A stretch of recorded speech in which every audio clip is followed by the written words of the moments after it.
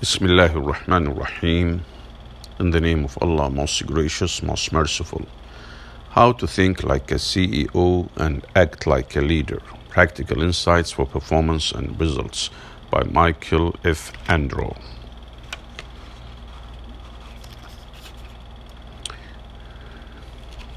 Part 1. Practical interpersonal and leadership insights. Chapter 1. Treat issues godly, people warmly. To handle yourself, use your head. To handle others, use your heart. To handle yourself, use your head. To handle others, use your heart. Eleanor Roosevelt, diplomat, writer, First Lady of the United States.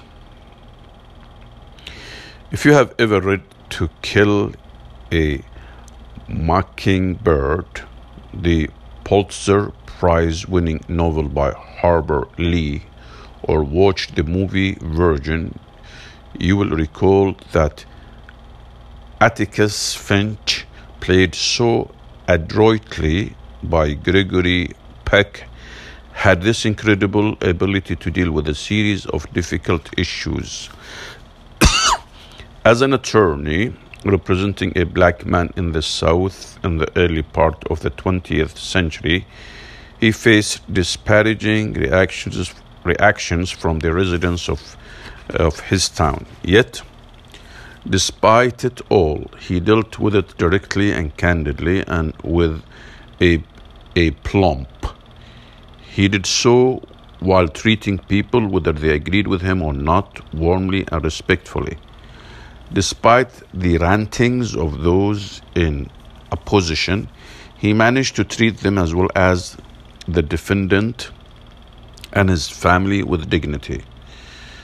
If you are as old as I am, you can recall the conservative Republican President Ronald Reagan and the highly spirited and public disagreement he had with Tip O'Neill, the Democratic and Liberal Speaker of the U.S. House of Representatives from my home state of Massachusetts. Their fights and disagreements were commonplace, yet these two men considered themselves great friends and treated each other with a high degree of respect. They treated issues coldly and treated each other warmly. Treat issues coldly and people warmly. These two components are not mutually exclusive. You can actually do both. Why is this important? What do you gain when you treat an issue coldly and treat the person coldly at the same time?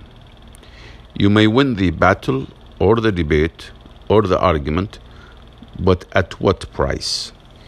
Even if you are 100% right or correct on an issue, what is gained if you also treat the person coldly?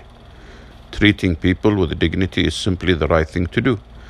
Isn't it possible to deal with the issue or behavior directly and firmly without being a jerk? This is what makes diplomacy effective. What does it mean to treat people warmly? It doesn't mean to stroke them on the arm or come across as friendly, nice, or the proverbial touchy-feely.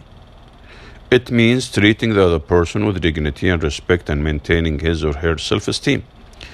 It is sort of like telling people where to go to, so to speak, but they look forward to the trip. It is sort of like telling people where to go to, so to speak, but they look forward to the trip. I once received feedback from a client that went like this: Mike, you have demonstrated your talent to us. You did what you said you were going to do by hitting a home run for us by leveraging your network or relationships to build a great program. But I'd like to see you step up a bit more than you have lately to allow us to use your insights to keep improving this program. You have not done that for us and we have been expecting it. Was I upset? I was upset at myself for not identifying that expectation previously, but the client delivered the feedback to me in such a palatable manner that it made me determined to go back to exceeding the client's expectations of me. In fact, I was thankful for the feedback. It helped me and I never forgot it. Our business relationship continued to flourish to the point that when he moved on to another company, he chose me over world-renowned consulting firm for another high-visibility program for the top 600 executives of the company. On the other hand, there may be a time and a place to deal coldly with both the issue and the person, especially if someone has been warned on numerous occasions and knows better. Yet, even in this scenario, you can still be candid and direct, focus on the issue or behavior, and treat the person in a dignified manner. He or she needs to get the message clearly. Doris Kearns Goodwin wrote a most insightful book on Abraham Lincoln entitled Team of Rivals: The Political Genius of Abraham Lincoln. The book is full of examples of Lincoln treating issues coldly and people warmly. The unrestrained candor he extended to his military generals, cabinet members, and other citizens while respecting their dignity is worth examining. It was one of his key attributes as a leader. Even in the most pressing times, with the country in the midst of a civil war, with his generals not performing to expectations, and with certain cabinet members displaying some disingenuous behavior during that time, Lincoln was amazingly effective in demonstrating magnanimity in his leadership. Whether the relationship is important, such as one involving a family member, friend, or colleague, or employee, or simply a quick transactional one, such as one involving a hotel clerk, fast food clerk, gas station attendant, etc., doesn't matter. There may be more at stake, but it still boils down to being effective in dealing with an issue candidly and directly, i.e. coldly, and the person or people respectfully, i.e. warmly. Treating issues coldly and people warmly is not just good business, it's about having integrity in your interactions with people. Treating issues directly and people warmly is a practical way to achieve and sustain results through others.